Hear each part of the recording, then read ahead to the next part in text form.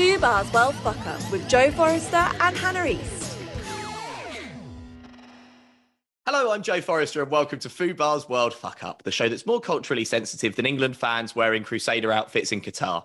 And coming up on today's show, we'll be talking the tournament so far with comedian Bilal Zafar, discussing the link between football and alcohol with Dr. Richard Purvis, speaking to our man on the ground at the World Cup, podcaster and England fan Dom Betts, and also talking all things Germany with Adam Khan. Plus, we're going to ask how on earth did Eric Dyer manage to get into Qatar with a suitcase full of herbs. With me today is, of course, Hannah East. Have you seen this, Hannah? Eric Dyer's given an interview. He drinks that mate tea stuff. Mate tea? Not matey. Is it matcha? Something like that. Matey was bubble bath in the 90s, wasn't it? With the big head, the hat for the I loved a bit of matey. I bet you did. I was always sad when the bottle had to go in the bin because I felt like I'd got really attached to it. And then you'd be like, let's keep it. What are you going to do with it? Because we'll have 80 in the bathroom. But Eric Dyer did an interview on England's Instagram. It's him and Harry Kane. And Eric Dyer gets out this little like leather travel case with like a flask and stuff in it. And he's like, I take it everywhere with me actually. Kieran Trippier got me this case. And there's a little flask for my hot water. And there's and this is a little pouch. I'll keep the herbs. And Harry Kane is like, that's ridiculous. So like, why'd you take that everywhere with you? That's insane. What I find so funny is that you're telling this story and taking the mickey out of him, of Eric Dyer, but you absolutely love him. We did a segment on the podcast about his vegetable patch. Well, this is my question. Did he grow the herbs himself? He grew the herbs and brought them himself. But then he's like, yeah, to be fair, my suitcase coming over here was mostly just full of herbs. It's like, you will get nicked for that. And that's why he talks the way you do an impression of him. He's gone to another country with lots of little see-through bags of green herbs. Did they not open it and go, so sorry, what is? Yeah. Like, what? They probably didn't search his bag. So like, oh, Eric, bless him. And it turns out he's an international drug dealer. Yeah. He's not. He grows butternuts. He'll be fine. Let him through. Right. Anyway, let's get on with the show. It's time to talk to Bilal Zafar now, comedian and Arsenal fan. We're going to be talking all things England, Iran, his favourite moments of the tournament so far as well. Hannah, I said to you a little while ago, by the way, didn't I, that I watched every game yesterday. Yeah, that's why you're a bit cross-eyed today. I've sort of forgotten what happened in any of them. Yeah, because I was like, which was your favourite game? You were like, I can't really remember. I liked all the football. Yeah, it was good. Just went to the pub. Right, Bilal is with us now. Hello, mate. How you doing? Hey, I'm good, thanks. How are you? Yeah, very well, thank you. I'm particularly enjoying the green screen backdrop. Thank you. That's very professional. Well, yeah, I mean, I could put stuff in there. I actually thought I'd be professional and not have it on. Yeah. Do you know what I mean? But then it always looks like it's always obvious that I have a green screen. But you've like gone to your auntie's house and you're like, quick, I've got a Zoom call. Get the curtain up. That kind of vibe. Exactly. And what have your thoughts been so far then on England? Pretty disappointed. Last time. That echoes the nation, doesn't it?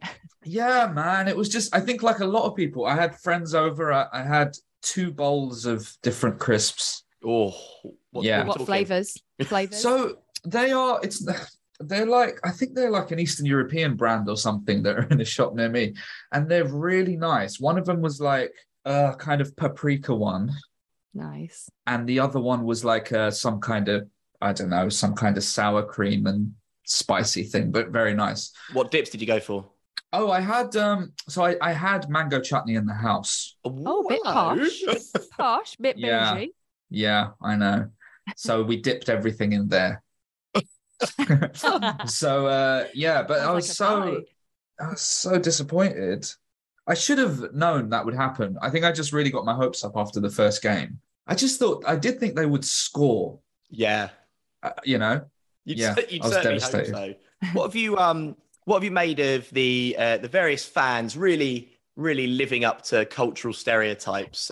We've had Mounties at the Canada game, people dressed as Captain America, the Japanese team leaving origami swans in their dressing room after losing to Germany, and Brits showing typical cultural sensitivity, the England fans dressing as Crusaders in Qatar. What have you made of the World Cup and all the noise around it so far? I don't know, man. What's the deal with are they not selling alcohol now? Where did that go? So there's booze is available around the stadium 48 hours before. There's no alcohol allowed in the stadium. You can, however, get a 0% Heineken or a 0% Budweiser. I forget who the sponsors are. And you can get alcohol, though, if you're in the posh seats. So obviously there's an ideological objection up to a certain cash threshold. Yeah. That's classic. Yeah. So most people, unless you're basically really rich, won't be able to drink. Right. Yeah, pretty much. And we've seen people sneaking booze in binoculars and stuff, which is quite a Hannah, I know you're a big fan of. Yeah, well, I've actually got an umbrella, and I take it when I don't mean like on the school run, but sometimes if I'm having a bad week. Parents and you unscrew the top, unscrew the top of it, and you can put like, I'd say a full, nearly a pint of alcohol or spirit if you're having a bad week again. And then you can just carry that around. So if you go somewhere, you can take the lid off and nobody would know that it's actually a drink container. Wow, that's like James Bond. So cool. Yeah. I've got it on Amazon. Yeah. If you find yourself drinking a pint of anything out of an umbrella, I think your life's gone wrong. That's what I always think. So Bilal, have there been any games or any moments that particularly stood out for you so far? I really enjoyed the Saudi Arabia beating Argentina. That was pretty fun because I was literally the main reason I was watching is because I'm doing fantasy football, World Cup fantasy football, and I'd captained Messi. So I'm literally watching to see how many he scores, right? And then he scored that penalty, and then he was doing all right, and then that twist was absolutely brilliant.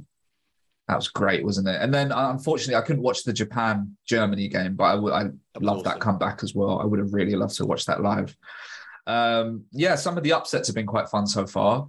Even yesterday, Spain-Germany was quite fun. Well, the Germans were kind of cast in the position of underdogs. You weirdly find yourself wanting the Germans to win as the plucky underdogs, which I've never seen in international football before. Yeah, but also I am just loving like how there doesn't really seem to be a clear favourite, which is quite nice. Like in the past, we've had like Spain just look, amazing from the first game, and it just looks like they're going to win. But now I think it's quite hard to call. Yeah, Belgium flopping as well. That's been interesting. Well, there is an otter in Japan called Tayo. Tayo, the psychic otter, who picked Japan to beat Germany the other day. He is a Japanese otter, though, so he might be biased. That is my only question. He's in a zoo in Japan. But who do you think is going to win the tournament? Oh, God. All right. I don't. Let me think. I don't want to say. Everyone's saying Brazil. I don't think they actually will. Well, Neymar's foot is about 5 times the size it was at the start of the tournament now, so I'm not sure how much of a part he's going to play. Yeah. I'm gonna say Argentina. Really? Yeah. Interesting. Fun prediction. What are you? I'm just gonna ask. What are you like at football? Are you decent? Do you used to play football when you were younger? Is it your thing? I haven't played it for years, but I go quite a lot. I'm an Arsenal season ticket holder. Yeah. Yeah. I would have never known that to look at your outfit. Yeah. And have you got any embarrassing stories from playing football when you were younger as a kid? I mean, I was rubbish at it. Right. So that's kind of embarrassing every time, right? I was all right, actually, when I was little. I used to imagine I was Fabregas. That was around the time when he was really good at Arsenal. And I was quite good at passing. I wasn't very good at anything else, really. So I'd imagine I was him. Yeah. That's how I played. Fat Ronaldo is my favourite footballer of all time. Yeah. And I had a long-sleeved Inter Milan shirt, which had number 9 cool. Joe Naldo on it. So not just a hat rack. But I was quite a fat kid. So I did look like him after the knee injury and rapid weight gain. Right. But couldn't play like him. When you said Joe Naldo, I assumed that it was a fake shirt. I thought that your gran had got from the market for you. Exactly. Oh, that's Joe's favourite player. Like the Rolex, which is ROLEKS. That one. That's good. Yeah.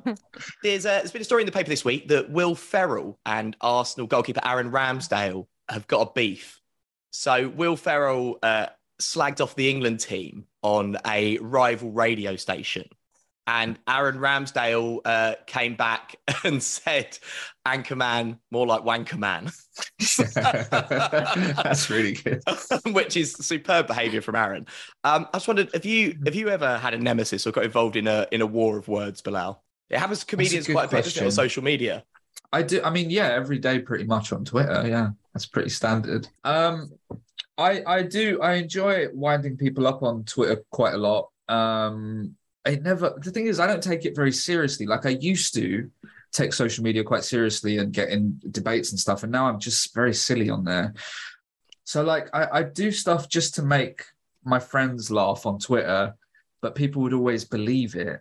And then you end up just going along with it. And that's quite fun. Like, what I would do for a bit is anytime someone did something terrible, like when Matt Hancock, before all this celeb stuff, when he first had that affair, I tweeted that there's a lot of criticism around Matt Hancock, but I actually know him and he's a good guy, right? Which is obviously stupid. But the amount of people that jumped on me and were like telling me why he's not a good guy and all of this stuff. And then you just double down and start inviting people to have dinner with you and Matt Hancock and stuff. And it just kicks off. It keeps spirals. Going. It just spirals out of control. Me and Matt Hancock are going to be in Burger King Watford on Tuesday. Yeah. I always say the Shard. I always say meet us at the Shard. I don't even know what it's like in the Shard. Yeah. Sounds good though, doesn't it? It does, yeah. If there's a picture of you in the Mail next week, you and Matt Hancock having dinner at the Shard, that will blow my mind. Yeah. Well, Bilal, how can we catch you? Because are you touring at the moment? How can people come and watch you? So the best place to find me is my handle on everything is Zafar Cakes, Zafar Cakes on Twitter and Twitch. I do a lot of stuff on. And I'm going to be going on tour around the UK and Ireland in February, March and April. So there's all the information's on my social media. Yeah. Wicked. Okay, thank you. Amazing. Nice one, Bilal. Thank you very much, mate. Cheers for having me. Cheers. So the German squad have suffered a shock defeat against Japan and have recently been in the news for their protest against FIFA's ban on the One Love armbands. Now, during the national anthem, they placed their hands over their mouths to symbolise being gagged by FIFA. They also chose to wear rainbow-coloured boots as well. And I'm really delighted to say I'm joined by German football expert Adam Kahn. I've got to ask you if you're any relation to Oliver. Unfortunately not. That would be something, right? I mean, that would be pretty special to start your intro, really, wouldn't it? No, I'm sorry to disappoint, but none there, unfortunately.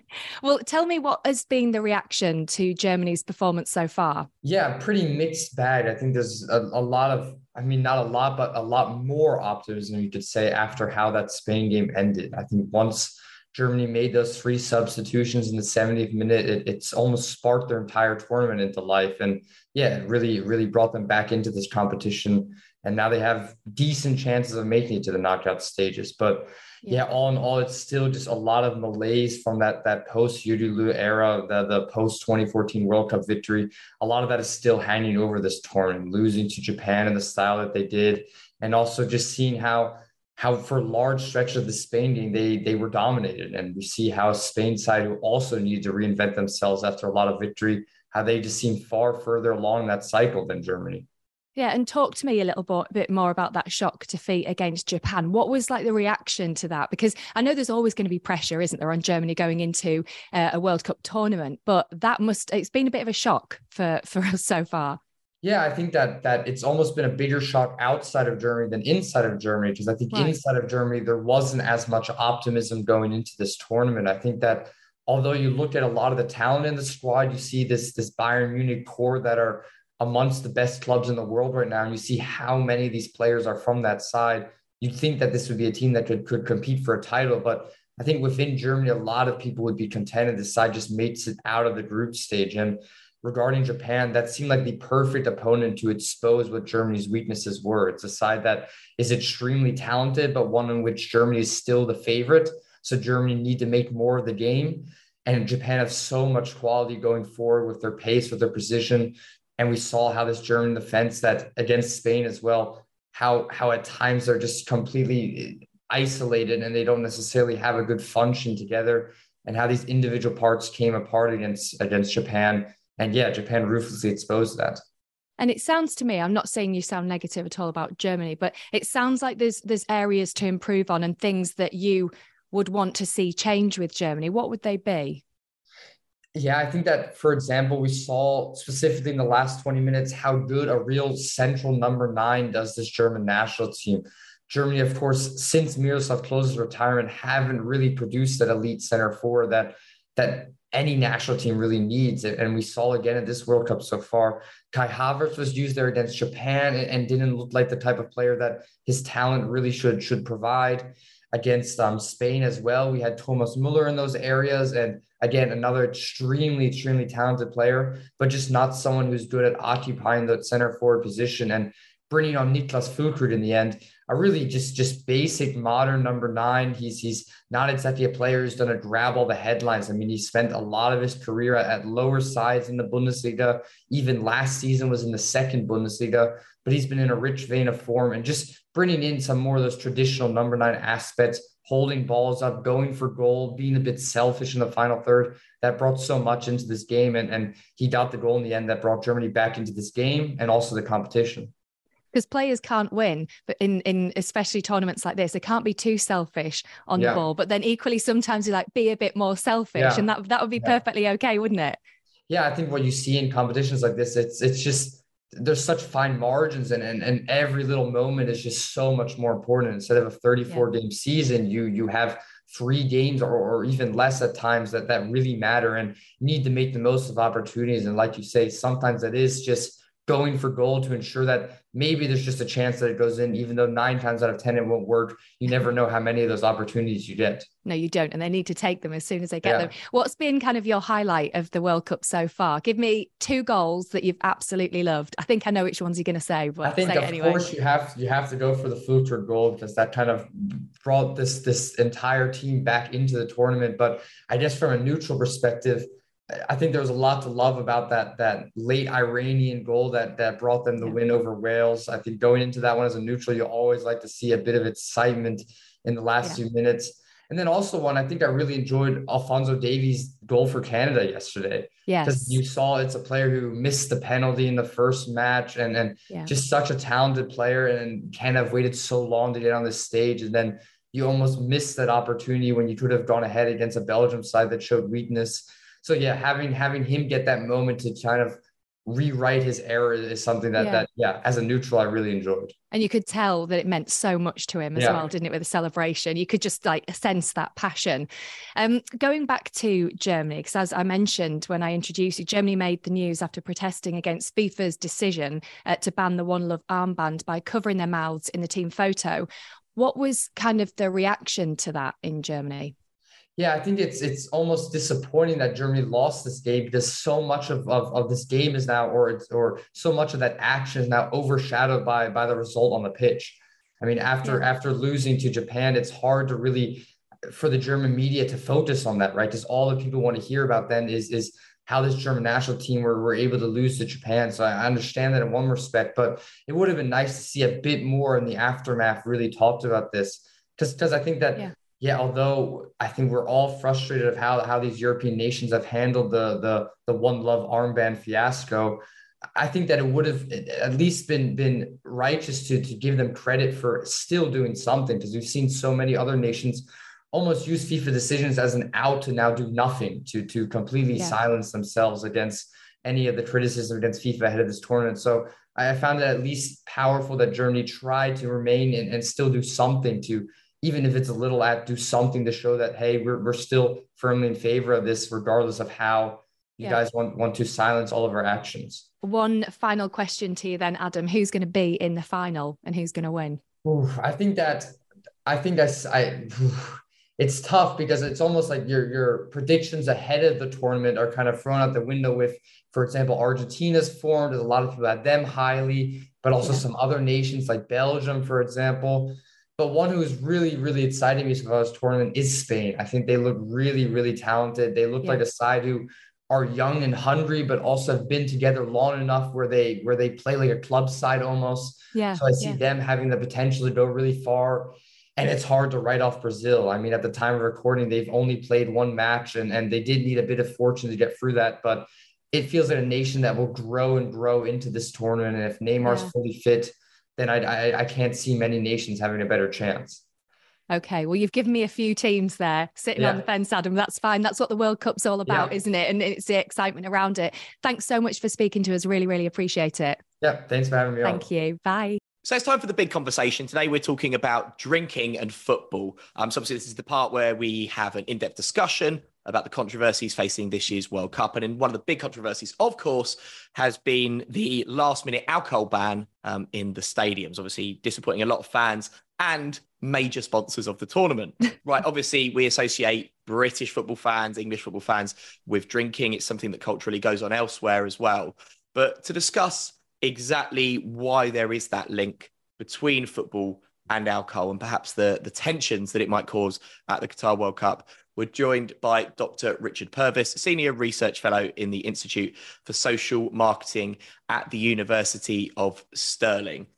So let's bring Dr. Purvis in now. It's a massive thing when we talk about football and alcohol, and certainly something that kind of, ever since I've been going to the football, pretty much, to be honest, from the age of kind of 16 onwards, it kind of changes. It's not 16. You've been drinking since earlier than that. No, but I mean at the football. But look at me. I've been at it since reception in my Tommy Tippy cup. Yeah. But yeah, it's a massive part of football, isn't it, Hannah? Yeah, huge. And it's actually embarrassing to think that it is such a big part of football, isn't it? Like we kind of, hi Richard, thanks for joining us. We're just kind of like reminiscing really about, is it a bit embarrassing that you associate football and alcohol and it's such a big part of the game? Is that sad?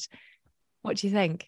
I don't think that's sad. No, it's not the word I would use. Yeah, looking back at some of the research we've done, alcohol has played a huge part in football cultures for a long time, from the foundation of many football clubs and right up to the present day, where we've obviously had these issues around the availability in Qatar.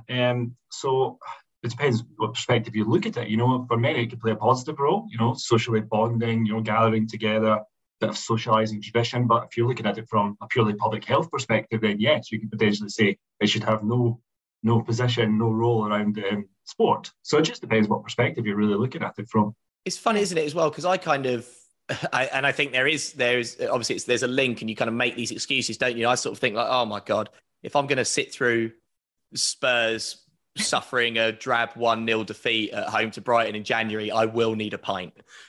It's kind of the way we think. But it's not just Britain, is it? I mean, in Germany, for example, you're allowed to drink in the stands. But is it kind of a specifically Western cultural phenomenon or European? Not particularly, no. I mean, if we take the example of maybe South America, we know in Brazil, that alcohol was available around the stadiums, but they actually stopped alcohol being sold at the stadiums because there was a lot of violence around that. So historically, you also get that link between alcohol and violence, which is why many of the regulations come in. It's not really for public health means, it's to try and prevent disorder around that. So you can't really say it's a historic European. Obviously, Northern European, Eastern European, these are the heaviest drinking countries in the world. But it's not always around, football. It's not always just beer either. It can be spirits and stuff like that. So it's not specific to European, certainly not specific to the UK. But we do have an interesting relationship, shall we say, with alcohol in the UK. Yeah, I like that. Interesting, shall we say. Well, from your own research, do you think that the ban in Qatar will impede fans' sort of experience of the tournament? Yeah, I mean, it can do for some. Yeah, and as I've kind of said, alcohol can play a really key role for many people, and not for everyone. And that's the thing, it's not for everyone. And cultures change, and young people, particularly coming to the game now, maybe not drink as much. Maybe older people who are driving to the game, they might not drink as much. But especially if you're going abroad to these major tournaments, alcohol plays, a key role for national teams, going abroad. It can also be used it's got that kind of the almost hedonism to it, that kind of going abroad, and it's a big party. It's a party for you, however long you're there. You might detect I'm a Scotsman, so normally when we're there, we're not there that long. Party over there. English team a bit different, they tend to go a bit further in tournaments, actually get to the tournaments. So yeah, I mean, but alcohol is available in Qatar. It's just not available as readily as we thought it was maybe going to be outside the stadiums. But obviously there's hotels, there's bars, there's the fan zones. It's obviously very expensive, compared to places at home. Maybe we're catching up to that now, but it's very expensive for people. So it is available. And if there's one thing we know about football fans, if they want to have a drink, and if it's somewhere, they will find it. But yeah, It depends. You really have to speak to supporters who've been at the matches to find out what the atmosphere is like. Yeah. I'm guessing it's not having too much of an impact at the moment. Well, we're going to be speaking to an England fan who's out in Qatar actually to find out what he's thinking. I love the idea as well. They've got these like sobriety paddocks out there. So basically, if you are a bit drunk, then it's illegal to be drunk in public in Qatar. But if you are a bit drunk and you're kind of a fan out there, you get a bit of leeway. But they put you in a special area to sober up, which I don't know why they don't just run a camera there, because that for me, that's TV gold. I would sit and watch that over I'm a Celebrity. That is, the drunk pen. But Budweiser, obviously a big sponsor of the World Cup this year. They want compensation from FIFA because they're a sponsor of the World Cup, but you can't drink beer in the stadiums unless you're in the posh seats, that is.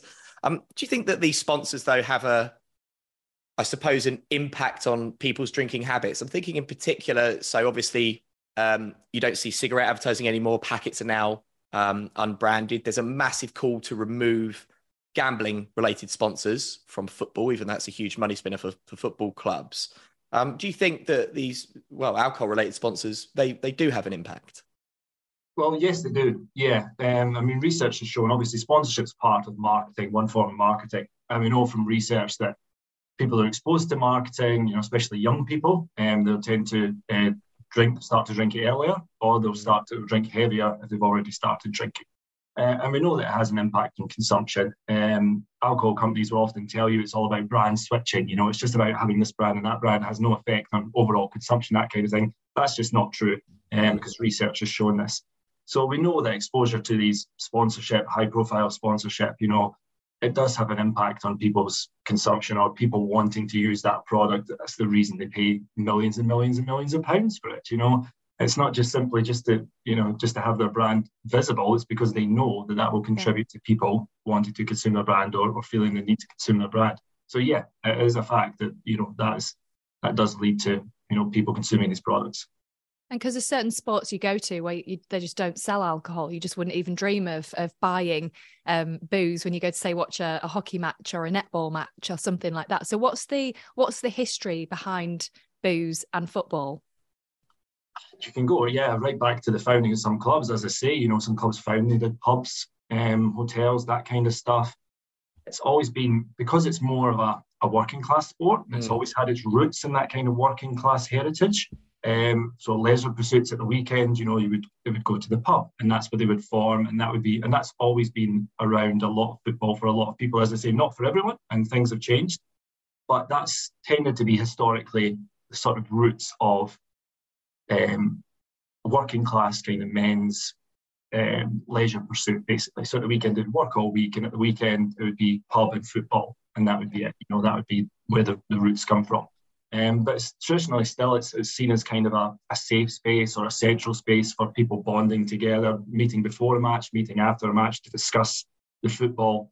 It's always been as that kind of what we call a football space, something that's been central. They don't tend to meet at a Starbucks or a cafe or, a restaurant. Marks and Spencer's cafe before. It doesn't tend to be the same kind of environment. It's not seen as a safe space. But it's traditionally rooted in that kind of working class masculine heritage, really. Yeah. And finally, how do you see drinking habits changing? Because I think it's really interesting, actually, what you said about young people and drinking. Because I went to a work party a couple of years ago and it really noticed it. So myself, kind of the senior producers, the management team at the radio station, we were all on it, just like, work party, buying. And all the youngsters were kind of like sipping one drink, and they were like the responsible ones, like, oh, come on, guys, maybe slow down. Do you think that drinking habits around football might change? I could see that happening, in wider society, we are seeing young people, being less and less interested in alcohol, or perhaps even postponing that experimentation with alcohol. It could be to do with price, availability, that kind of thing. They tend not to hang around in pubs, that kind of stuff. So, even the social space in the UK is completely changing. But with young people going to football, I think that's still a major role for them. Because the evidence that we've seen, the younger guys go to the football are still tending to drink. It's almost as a way of initiation into this crowd, as a way of kind of proving the legitimacy as a football sport for some of them. Again, this is a wide generalization if you're saying this about everyone, but it still tends to play a role. But in the future, just depending on what the availability is like, price, that kind of thing, how they're getting to the match, that kind of stuff, when the match is, again, if it's, Wednesday kind of cold, Wednesday night kind of thing, then maybe less likely to drink than Saturday afternoon or something like that. So yeah, all these factors come into play. And where can we find out more about your research? Because it's such a fascinating topic. Yeah, sure. So we have a website, alcoholfc.org. But if you're interested, I just did a blog for the Institute of Alcohol Studies. So on their website, you'll see that blog that I've done where I talk about Qatar and alcohol availability. And that has a couple of links to papers that we've published as well.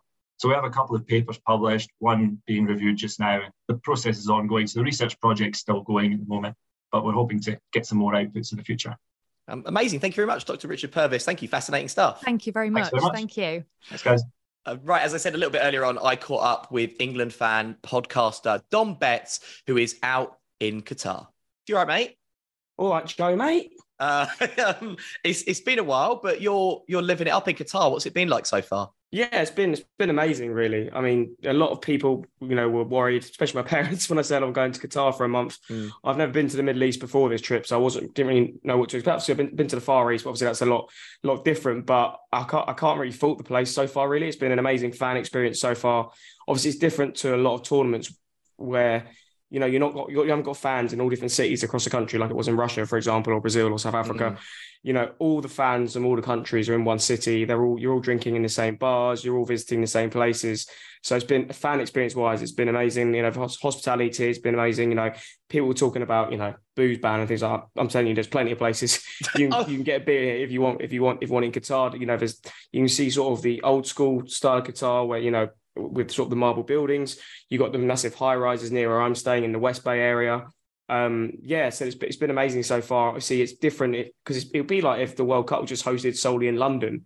It's that small place. But so the only issue is really there's a few bits of infrastructure around certain grounds which haven't been the greatest. But right, but it just means you need to get to the ground slightly earlier than you usually would for a game in England, for example. But but then if you're going to an England away game in a foreign country like Italy or Germany, you're going to get to the ground early anyway. So as long as you want, and a lot of these grounds, haven't hosted games before, so they're not sure what the infrastructure is. Like some places haven't got necessarily a direct place for taxis to drop you off. Some don't have metro stations. But I said now it's sort of been a week and grounds have hosted multiple games. You're really getting an idea of the infrastructure, and our USA game the other night wasn't even in Doha. It's in another city called Al Khor, which is like 50 kilometers away. But we literally got a shuttle bus straight back into central Doha. So I can't really fault the place so far. From my experience so far. Obviously, people talk about the migrant work issues and the LGBTQ issues, but from just what we've been speaking to local Qataris, I think it's just been amazing so far. And I can't fault the place. Hospitality's been amazing, and hopefully it continues for the next few weeks. Well, what's your experience been of, because you mentioned the locals and kind of, it seems like you're soaking up the local culture and kind of a lot of the chat we've been hearing has been any issues that people have had with officials and that kind of thing has been FIFA, not local Qataris. And I mean, what's kind of that been like mixing with all the locals? Because I think people were worried about a bit of a culture clash. Yeah, so a lot of around grounds there's not necessarily police. They're their name's just security. So they're pointing people which direction and which gates to go in. If there's been an issue with your ticket, there's a ticket resolution centre at the stadium itself. Anyone who's sort of had any issues, bring anything, so maybe a flag or a battery pack. If you argue your case long enough, they usually just let you through. I had an issue with my battery pack at the first game, and I was like, no, the rule stated you're allowed one battery pack. Didn't matter about the size or the wattage, and they eventually let people through. Some people had issue with their flags, but then there was like a flag resolution centre. People went there, showed you got the right approval, then you went through. So there's certain things which is you're not entirely sure. But I said, security wise, it's you literally when you're approaching the ground, you go through one checkpoint, which is you empty your pockets and you go through sort of like an airport style scanner, pretty much. Then you pick your stuff off, and then you're in the perimeter of the ground where there is some things around the grounds. And then you make your way in, really. So. It's not been too much sort of policing as such. There's a lot of sort of security. There's people with like megaphones and phone fingers pointing you which way to be going to. The joke's been because like near every ground and near every metro station, you got people with megaphones just shouting metro station this way. and people have just been chanting it in bars and stuff because it's at like every single station. But yeah, I said it's mainly been security, but I said me personally, I haven't had any issues with anything so far. And we've kind of seen stuff, particularly at the Wales USA game, I think it was, and you had the former Welsh captain having her rainbow bucket hat taken off her, that kind of thing. You mentioned the flag issue and the flag resolution centre. Is it kind of the idea is nothing provocative, or have you noticed people particularly kind of stuff with rainbows or LGBT symbols on it? Kind of what's that been like? So, like, if you're talking about flags, the flag process is before the tournament. They stated if your flag was over 2 meters by 1.5 meters, I think you need to email FIFA or Qatar or the Qatar organization, Supreme Committee, I think is what they're called. And then, you need to get approval for which games you're going to be taking it to. I don't know anyone who hasn't been able to get their flag in. People have had issues when they've gone to the security checkpoint, but once they've gone to the resolution centre and have shown they've got the right approval, they've been fine. Obviously, main things that not be included is sort of anything overly political, but there's been plenty of Palestine flags, for example, in all of the games. I haven't seen anyone not being allowed in with anything. Obviously, I've seen the videos and pictures circulating on social media, but I said from when I've gone in, there's been no issues whatsoever, and it's just there might be a slight hiccup when you first go through, but once you've sorted it out, it seems to be perfectly fine. And were you worried going out there about the potential for a culture clash and that kind of thing? Because England fans and traditionally some elements of England fans have fallen foul of local authorities and stuff. Did you worry there might be a few cultural misunderstandings? I don't think so, because the fans who are going to cause trouble don't really seem to fly anywhere unless it's on Ryanair or EasyJet. if it's anywhere further that involves, BA or Qatar Airways, they're not out. There's been no fan trouble with England fans at all out here. I think the only thing I've seen was between Argentina and Mexico fans, and that's because there's so many of them everywhere. A lot of people who haven't sort of got accommodation booked for the last 16 are hoping Mexico or Argentina get knocked out just so it frees up a lot of the accommodation, because there's probably 100,000 of each out here. It's crazy. But no, I said there's been no trouble, because all the people who want to come here are going to football. I mean, I've done pretty much a game a day. I didn't go to one yesterday, but a lot of people. Some people are just doing loads of football. Some people are doing like 2 or 3 games in a day, which I think would just be absolutely knackering personally. But but there's been no trouble with England fans, because the England fans who come here are the ones who travel everywhere, and the ones aren't usually the ones causing the trouble. And you said that you're all drinking in the same bar. Now, we've been led to understand that it's quite hard to come by a drink, but is that what you found? No, not at all. I mean, if it like there's you're like a bloodhound when it comes to a pint, though, mate. You will sniff. Yeah, and I will sniff out. But it's a bit like Dubai. If you've been to Dubai before, you have all bars sort of attached to hotels. So you go into the hotel, and then from there there's the bar. So for example, before England games, we've been drinking in the Radisson Blu, and you literally go into the hotel. You come out round the back, and they got a massive beer garden. Obviously, a lot of them aren't outside areas. A lot of them are inside. But I was on one near a place called Souk Waqif, which is sort of an old what you typically think of somewhere in the Middle East, with loads of local restaurants and stalls selling stuff. That hotel had a rooftop with loads of screens and a bar and things like that. So, I mean, there's plenty of places where you can find it. Certain countries are choosing to just stick in certain bars. So, for example, the Welsh fans have got somewhere called the Curry House in the Intercontinental, and literally across the hallway from that one is a place called the Hive, and that's where the Australians have been drinking.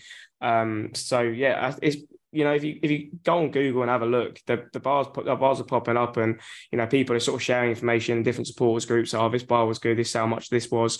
So, and I think people saying, oh, but you're paying like I say average pint in happy hour, you're probably paying £8, and then if you're going in normal and you want to get a pint, you're probably paying 10 to 12. I mean, people saying, oh, it's really, I said people saying it's really expensive. I was like, we knew it was going to be expensive coming out. It's not like a culture shock to us that we're paying this much money for alcohol. And for example, the bar I was in last night, you paid 40 quid and you got 5 bottles of beer, so £8 a bottle each. I mean, if you go, and for example, if that was a rooftop bar in central London, like if that's Madison's or something, or the other rooftop bar near St Paul's Cathedral, you're going to be pretty much paying that anyway. So if you live in London, it's probably not that much more, and it's just like about budgeting yourself. It's not like a normal England trip where it's so condensed into sort of 3 days, where obviously this is a bit more relaxed. So we'll be drinking a fair bit on England days, but on days we're not going to England games, we might have if we're not going to a game in the evening, we might have a few. Like I didn't drink last night till about 10 p.m. And most places are shutting at the same time, about 2 o'clock, 3 o'clock. So yeah, I said it's everyone's sort of wondering what it'd be like, but once you've been here for sort of a day or two, you sort of understand, and people have sort of adapted to the lifestyle and culture here. And I haven't spoke to any fan from any country who's had a bad experience so far. What's the atmosphere been like in the grounds? Because obviously people aren't drinking at halftime and stuff, and like directly before the games. To me, that doesn't sound too bad, because then sometimes you do get people at the football who are absolutely steaming, and maybe it gets around that. But one of the things we've seen as well is stadiums not necessarily full, and FIFA coming back with kind of attendances that don't match the capacity of the stadiums and stuff. What's the atmosphere been like in the grounds? I think it's varied from game to game, really. Like some games had really good atmosphere. So where England's first game was against Iran was the Khalifa International Stadium, which was the stadium that was here already. That's been here sort of 10, 15 years. So it was hard to get an atmosphere in that, because it's one of those, a bit like the Olympiastadion in Berlin or the Olimpico in Rome, where it's got the athletic tracks around it. So it was a bit hard to create an atmosphere there. But the rest of the grounds, obviously, all built for this tournament, they're very much European stadiums. You're very close to the pitch. And it depends what the teams are, really. I didn't go to the Argentina-Mexico game the other night, but everyone who went there said it was absolutely crazy. I was at the France-Denmark game the other night. I ended up in the Denmark end, and it was good atmosphere there. Today, Cameroon, Serbia, had Cameroon fans up to my right. On the other side of the grounds had the Serbian fans. So I said the only game really I've been to that's had a poor atmosphere was probably Spain, Costa Rica. But obviously, they were demolishing them. I mean, the most chants in that game were actually coming from Mexico fans who'd gone to that game as a neutral, chanting Mexico and chanting about Irving Lozano. So yeah, I think it depends what game you go to. I mean, all the games have had a good atmospheres. Obviously, a lot of the games were goalless first halves. But I mean, except for coming obviously today being Monday. Obviously, you had the Cameroon Serbia game, mental. You had the Korea Ghana game, mental. So yeah, I think it depends what the fan bases are. But overall, I found the atmospheres in the grounds really good. And just finally, what's been your favourite moment so far? I think it was that's probably the Iran game. Just that whole day, really. It was like, we come here for a World Cup. We've won the opening game 6-2. When does that happen? I was expecting a edgy sort of 2-1 victory, but to put 6 past Iran on the opening game was amazing. It was a great day. It was our first full day here on the Monday. We had a few drinks before. Went there, and we had a bar booked in the evening where there was like live singers singing different songs. So they were Filipino singers, but they were like playing all different songs. We had Filipino singers singing Southgate, You're the One on a massive stage at the front, which was absolutely great. And there was all different countries in there having a laugh. So I would say that whole experience of that, because especially as it was our first full day in Qatar as well. I'd say that, but yeah, just the euphoria of that win and then celebrating in the evening was great. Amazing, mate. And Fulham fans listening are of course going to know who Dom is. Is Fulhamish back for when the Premier League resumes? Of course, we're doing a few bits and bobs during the World Cup. Looking at Mitrovic is doing, Robinson, Ream, Dan James, Palhinha, how all the Fulham players are doing in the World Cup, because there's a few of us out here. But yeah, Fulhamish will be back in the normal swing of things once Palace away comes ahead on Boxing Day. Nice one. Thank you very much, Dom, mate. It's great chatting to you. Enjoy the rest of the tournament. Cheers, mate. Okay, so it has been an absolutely bonkers tournament so far, as all World Cups are. And the controversy aside, there's been a lot of ridiculous stuff going on. Let's hear this particular interview with some Welsh fans. Right, sorry, live on Sky News. Your reaction to the win? We lost. Sorry, reaction to the loss. Apologies. Reaction to the loss? Shit. Apologies for the language.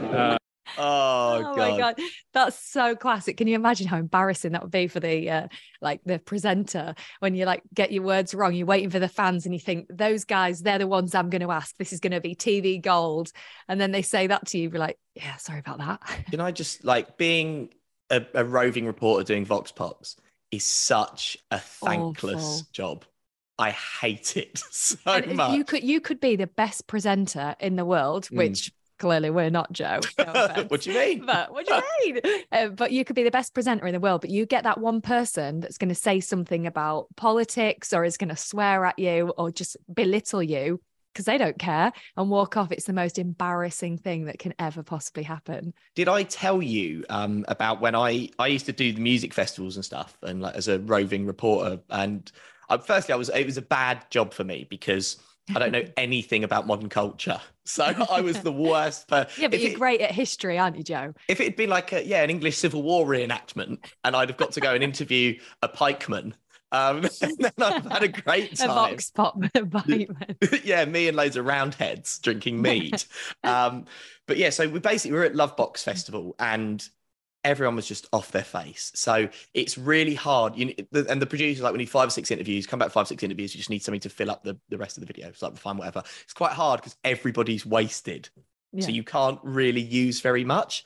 And then I saw a group of like 16-year-olds. I was like, oh, here we go. Fresh-faced youngsters, like maybe they're just here to have a good time. They all seem quite nice. I went over, I was like, guys, can we just quickly do an interview with you? They were like, yeah, I'd love to, man, I'd love to. Like, so I was like, what's going to happen is I'll do a little piece to camera, like talk to the camera, blah, blah, blah. We're here with some people at Lovebox. Camera will turn around onto you guys, then we'll start chatting. Is that okay? So yeah, that's cool. So I was like, okay. So we're here with Tony. He's not called Tony. He was 16. we're with Clive and his friends. They're enjoying Lovebox. 56.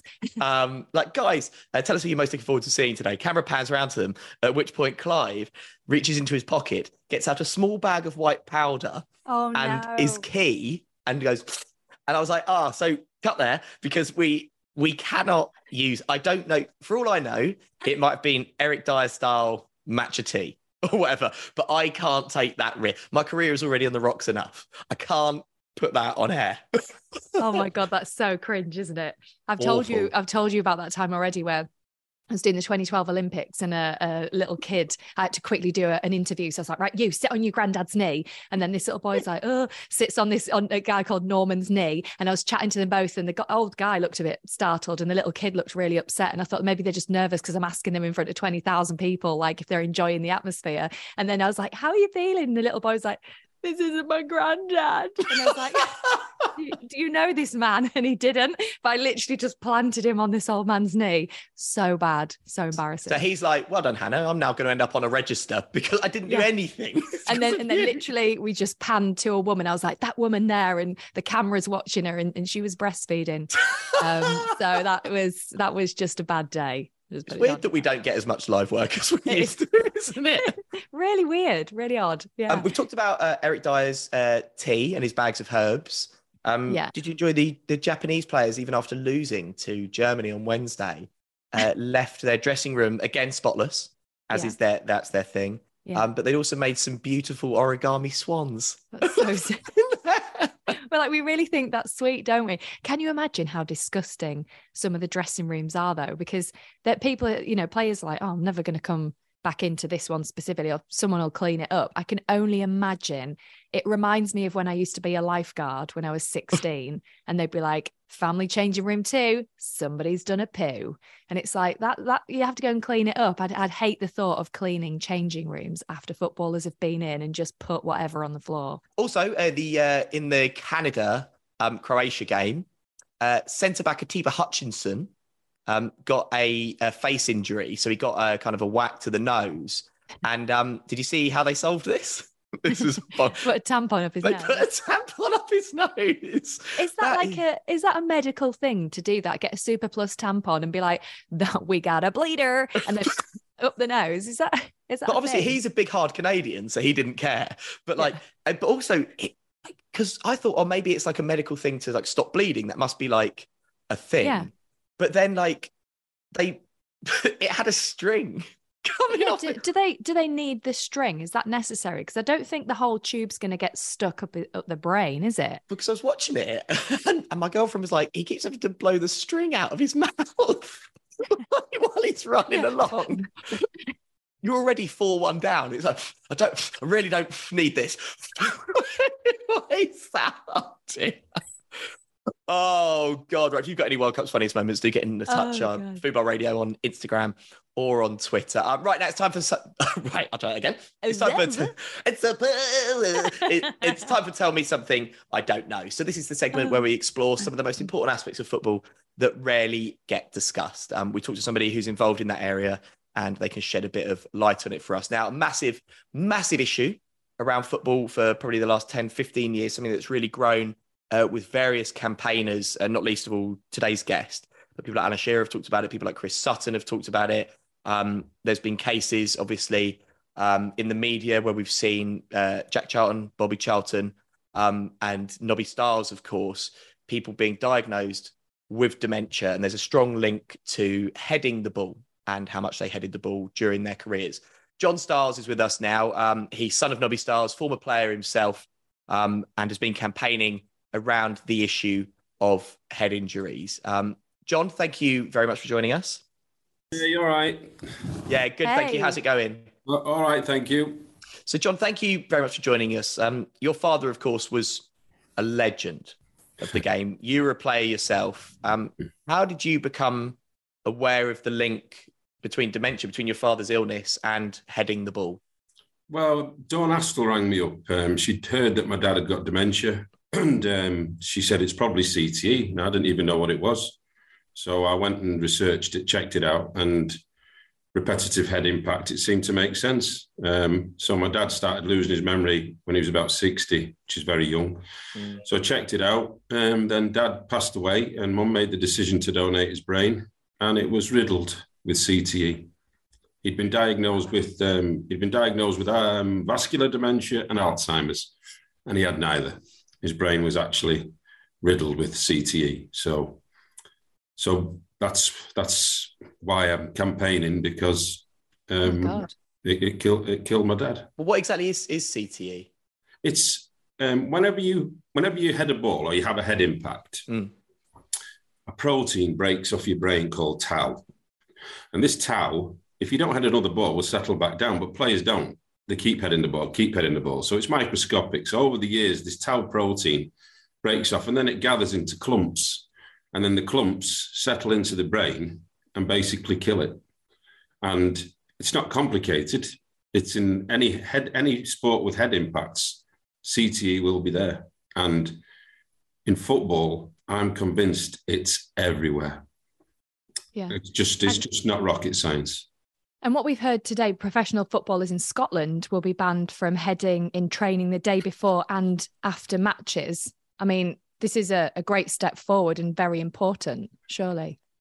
I welcome it. And I think it's, they're obviously recognising there's a problem. But in a match, they've worked out that the most you could usually head a ball is 10 times. But in training, you'll head the ball 30 or 40 times. Yeah.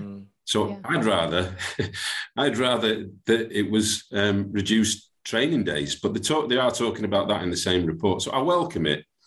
But it's nowhere near enough, and it's not urgent enough. This is really, in the fullness of time, I believe this will be seen as a national scandal, like Hillsborough, Grenfell, Savile, all the rest. That nothing's been done about this. Was this an issue that was more prevalent in the past? Because obviously we talk about the heavier, older style footballs, or is it still just as much of an issue today? Well, Magdalena Lettsford at Stirling University have done a study where they put sensors on players' heads and they headed the ball with the new balls. Now, the new balls, at the start of a match, the balls weigh the same as they always have done, between 14 and 16 ounces, but the other ones got wet, so they got heavier. The new balls don't get wet, but they travel faster. And Magdalena at Stirling University established through these sensors that when a player heads the ball with the new balls, it's 80% the power of a boxing punch. Wow. Seriously? And wow. So to me, the danger is very much there. And the other thing is that kids now in academies, they've been going to academies earlier. You'd become an apprentice at 16 or whatever. Nowadays, they start when they're 8 upwards or whatever. So they've been heading the ball a lot longer than perhaps, say, my era. But it needs addressing. It's killing footballers, and it will kill more. And especially you've got evidence to back that up. Yeah. How do you find watching a football match now? There's hype around all the different tournaments, but from what you've been through with your dad and what you've been told and the research that's proven and showing this to be a problem, how do you personally feel watching a football match? Well, I don't go to many live matches. I've become a cynical old pro, I think. But I'll give you an example. I was walking with my grandson in the park a few weeks ago, and there was a match on, with just local fellas or whatever. And the ball got launched up, and this kid headed the ball, and I could hear the impact. Yeah. And it made me feel sick. But I don't want heading banned because, that's up to people what they want to do. But everybody should be informed about this. This is a killer disease, this CTE, and everybody should be informed. Now, they banned it for 12-year-olds. Yeah. Whether it's being policed or not, I don't know. But what should happen is when they get to 12, 13, the parents should sign a waiver saying, or a consent form saying, we've been educated about CTE. We know the risks. My child is happy to head the ball. And when they get to 18, when they're old enough to make their own decisions, they should sign another consent form saying, I've been informed and I will do whatever I want to do now. That's what I want. And I think that's sensible, just to be given information. But I'm rabbiting on it, but I got kicked out. I got kicked out of Dunk. I had some leaflets made up about the risks. It was quite frank, you know. So I went to Dunk. I've written to all 92 league clubs, all the Women's Super League clubs, asking if myself and Professor Willie Stewart can come and talk to the players. I've not got in anywhere. And I was given these leaflets out of my old club, Doncaster Rovers, and I got chucked off the premises. They said it was because of COVID and all that. Anyway, that, as far as I'm aware, there's never been one piece of literature sent to a player stating the risks. Not one. Yeah. Now, that is not right. And the PFA union should be doing it, but they're not fit for purpose. So people should be informed. And once they're informed, they can make their own decisions. You mentioned the PFA, of course, and there's the responsibility falls on the FA, UEFA, FIFA as well. We've even seen it at this World Cup, not with heading, but with the Iranian goalkeeper against England. So got a wallop on the head, lying on the floor. He obviously said he was safe to continue. Obviously, he's not really in a fit state to make that decision at that point because he's just taken a massive hit to the head. Kind of went down 5 minutes later and they had to take him off because obviously he had a head injury. But it seems to me, despite all the chat, the football authorities would rather let people play on so as not to ruin this lucrative spectacle than get him straight off, get him properly assessed, maybe get him scanned if that's what's appropriate.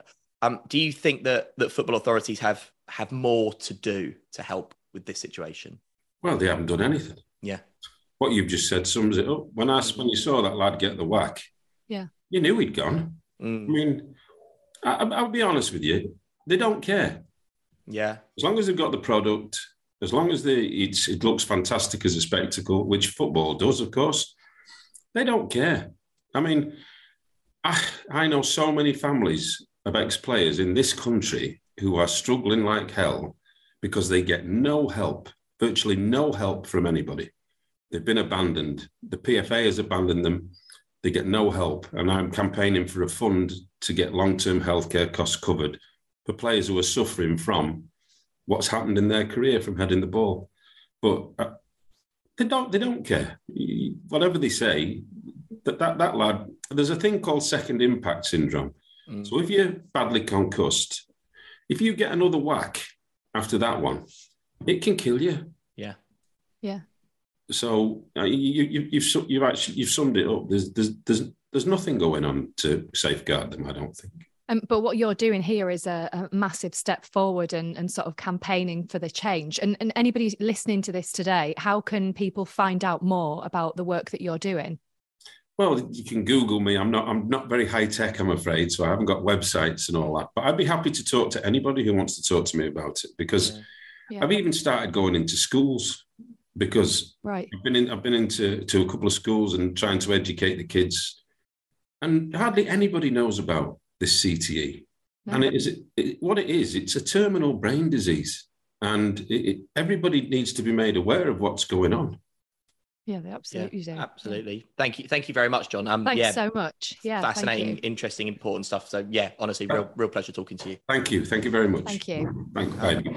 John Stiles there, son of Nobby Stiles, former footballer himself, campaigner around head injuries. And I don't know about you, Hannah, that's kind of one of those things that I think sometimes when you kind of do this job, you get to have these conversations. And that was obviously quite distressing, but pretty amazing stuff. And the work he's doing is incredible. Yeah, like I've genuinely never heard of it. And when he said about the proteins and how every time you have impact to your head, you kind of think, well, that happens in rugby.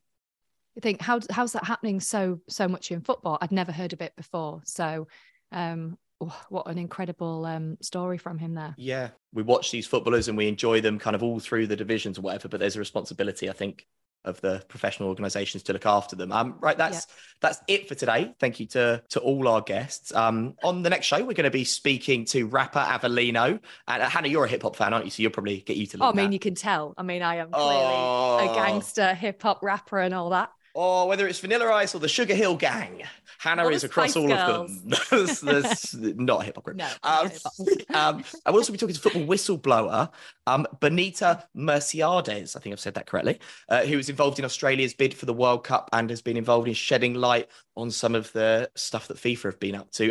Hannah, thank you very much. Thanks, Joe. Really enjoyed that. Welcome. And we will see you next time. Bye.